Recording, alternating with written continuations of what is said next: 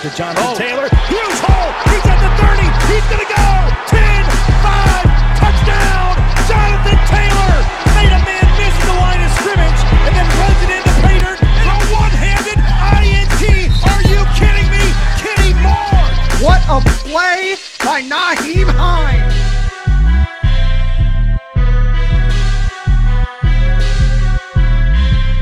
Horseshoe is back, baby. The horseshoe is back. What's going on, Colts Nation? Welcome back to another episode of the Bring the Juice Colts podcast.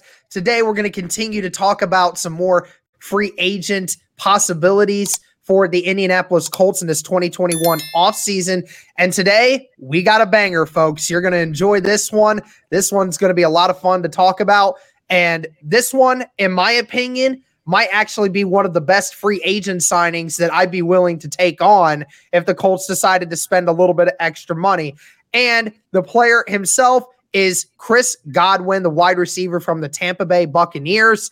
So currently, Cody, what we're looking at in Godwin, anyone that's been here through the podcast through last offseason knows that Cody, I don't know about Cody, but myself, I was really wanting to get Chris Godwin a lot during the last offseason, wondering if somebody could trade for him. But, you know, what Chris Godwin, you got a receiver that is 6'1", 208 pounds. So, you know, not a small wide receiver by any stretch.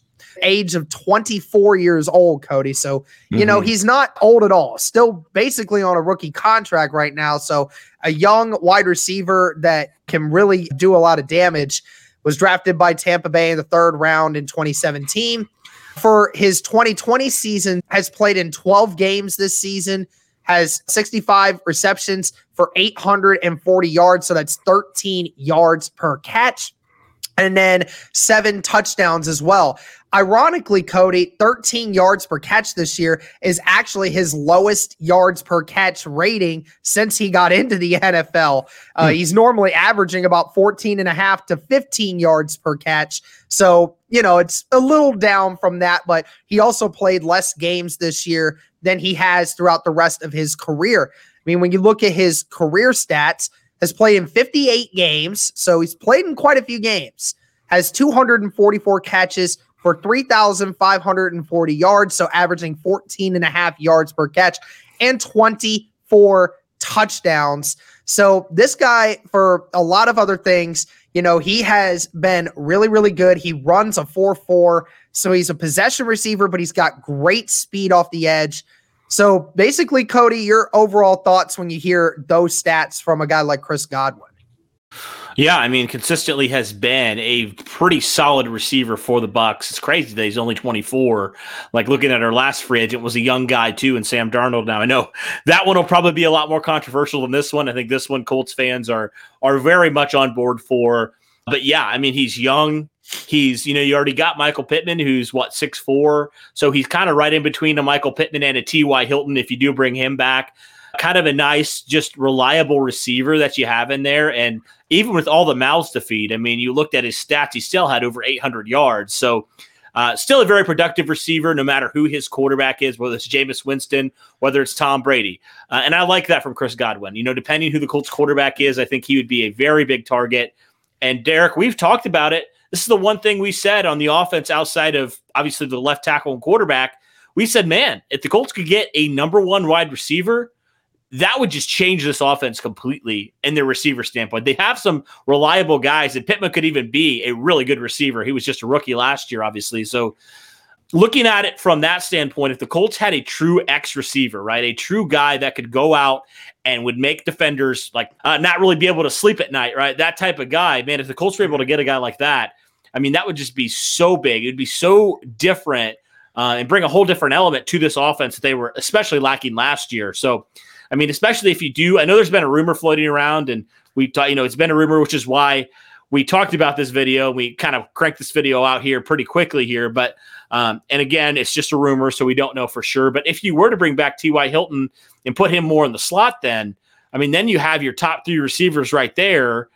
And I feel really good about that, honestly. I don't know how you feel about that, but if you brought all 3 of those guys in and had your top 3 receivers being Godwin, being Hilton, and being Michael Pittman, I mean, that is tops in the league, in my opinion, or one of the top trios in the league by far.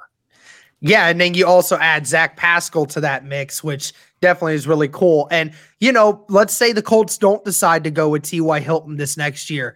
You know, you can afford to bring in another guy like a Chris Godwin, because Godwin's numbers are going to, you know, he's going to get some money this offseason based off these numbers and being pretty reliable. You pretty much answered the next question of will they improve the roster? I mean, that's pretty much it. I mean, you know, Godwin fits anywhere that you want him to, and he just really does a great job of being that reliable option. Like you said, we'll talk about his injuries here in a little bit, but again, just having somebody like a speed demon and a good possession receiver like a Godwin, and then mixing him in with guys like Michael Pittman, who can be that big body wide receiver. He's a possession guy, but also has some good quickness.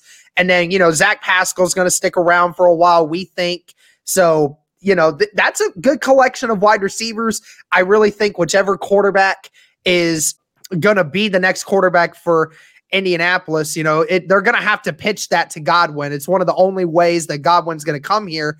I think that's the big question, though, Cody, is that if somebody can actually convince Godwin to leave Tampa Bay, because, you know, I don't know Tampa Bay's cap situation currently. You know, they have some guys that they're going to need to pay. You know, Godwin, with how much money he's probably going to want to ask for, given that he's the number 1, number 2 wide receiver in Tampa Bay, because, you know, they got to keep Mike Evans. They'll probably keep Scotty Miller. Who's to say whether or not they're going to re-sign a couple of their tight ends and like another receiver here and there. So there may not be a whole lot of options for Tampa Bay to sign Godwin. But, I mean, that's just going to be the big question when it comes to that. So the other question that you had, Cody, was, do they fit for the Colts? So how does Godwin fit into this system with Indianapolis? I mean, I said it before, it depends on who the quarterback is, right? It all does. Yeah, it all depends who the quarterback is, but regardless who it is, like, you know, it's a draft pick, it's a trade for a quarterback, it's rolling with even Jacob Eason. I mean, whoever it is, you want to surround them with the most talent you can get. And again, it's going to depend who the quarterback is, I think, for Godwin to potentially want to leave a team like the Tampa Bay Buccaneers, who are in the Super Bowl and, you know, are one of the best teams in the NFL. But yeah, I think ultimately he does fit into what the Colts want to do. He's young. He's not a guy that's a project. I mean, he's a top receiver in this league as well. You'd essentially, like we talked about it with Sam Darnold a little bit, right? Like if you signed him 23, 24, he's almost as young as some of these rookies coming out of this class. Like he's just that type of guy that came into the league so early, right? That now that he's developed himself as one of the top receivers in the league. It's kind of like years ago when the Colts had the chance to sign Allen Robinson. It was like he was so young. In my opinion, I kind of wanted him to sign him. And this is a similar situation where he's a young, really good receiver, and the Colts really need a young, really good receiver to pair alongside Michael Pittman for the near future. And if you do that, man, you can invest your draft capital in so many other places that need to be addressed, whether that's quarterback, whether that's left tackle, whether that's pass rusher, you know, whether that's tight end, whether that's corner. There's so many options there. And it just would take that off the board, make one less thing you have to worry about, and put pressure on yourself in the draft. If you can get a guy in free agency, you know, if you sign a guy like him, you still have a lot of cap space, right? I mean, you gained a whole lot of cap space from first Anthony Costanzo retiring and then not paying your 2 quarterbacks what you were paying them this last year. So, you know, thinking about all that, I personally would be on board for it, absolutely, because I think he does fit with the Colts' future plans of getting young at wide receiver and also getting more talented at wide receiver as well. So I would say check for both of those. And even with Godwin missing 4 games this year, still is in the top 25 in receptions this year when it comes to all players, actually right there with his teammate Mike Evans. So, you know, there's a lot of great players here that, you know, I'd say Godwin is easily a top 25 receiver when you look at how everything comes into play with the stats. So then you have to talk about, I mentioned earlier, how much does this player going to cost? Right. Yeah. We saw that Godwin's currently still on his rookie deal. So he came into the league in 2017. He's on his last year right now. Current salary is $2.13 million because of where he was drafted and everything else. But when you're talking about a guy who's, pretty much top 30 and everything that he does, I mean, this guy's going to get a payday. I don't know how much we would be willing to go. I'm trying to look at, some of the other guys who, NFL receivers that made some extra money. It's one of those things where it's all up to how the Colts value him and whether or not he's worth. I look at some of these top wide receivers. I look at guys like Robert Woods, has a contract of $65 million. He's getting paid $16.5 per year. Looking at guys like Allen Robinson getting paid $14 million a year. T.Y. Hilton currently getting paid $13 million a year. Me personally, his stats are right up there with Mike Evans, who currently at this moment is getting paid $16.5 million per year and has a total guarantee in over $55 or $38 million in fully guaranteed money. So I'm one of those guys that I think that he's probably going to get somewhere, 15 to 20 million easily because he's young and, his body of work goes to show you that he can be a guy that you can consistently rely on to make plays regardless of injury. Mm-hmm. Yeah, I think that's fair. Now, you look at some of those top receivers, some of them got paid years ago, right? So you got to think the money's going to go up a little bit as well. So I could see anywhere between that. Yeah. Now that you kind of pull it up, I would say probably anywhere between the numbers that you just said. Probably not 20. I would not be willing to go that much, but yeah, for sure. Somewhere in between there is probably where his market's going to be. And I would definitely love for that to happen. That's for sure. He's be worth every penny, man. I mean, the big question is does Ballard even pull the trigger on that? Right. Yeah. I mean, do you think he would? I mean, at this moment in time, because you think you're so close to where you want to be, right? I mean, you get a guy like a Chris Godwin, a real number one wide receiver that can come right in. He improves that offense so much. I mean, he's not a Julio Jones. He's not a DeAndre Hopkins.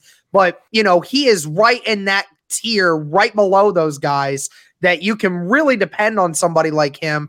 I just think, if Ballard's going to go all in, now's the time to do it. And I think you can afford to give him something like that. I do too. Yeah, I do. And for the people who always say Ballard doesn't, make moves or he doesn't pay people, I mean, you look at what he did last year with DeForest Buckner, that should debunk all of those theories and all of those horrible takes, honestly, because what did we see? Ballard thought, man, we're just a dominant 3 technique away from being a top defense in the league. What did he do? He not only traded 13th overall for him, he made DeForest Buckner one of the highest paid defenders in the National Football League.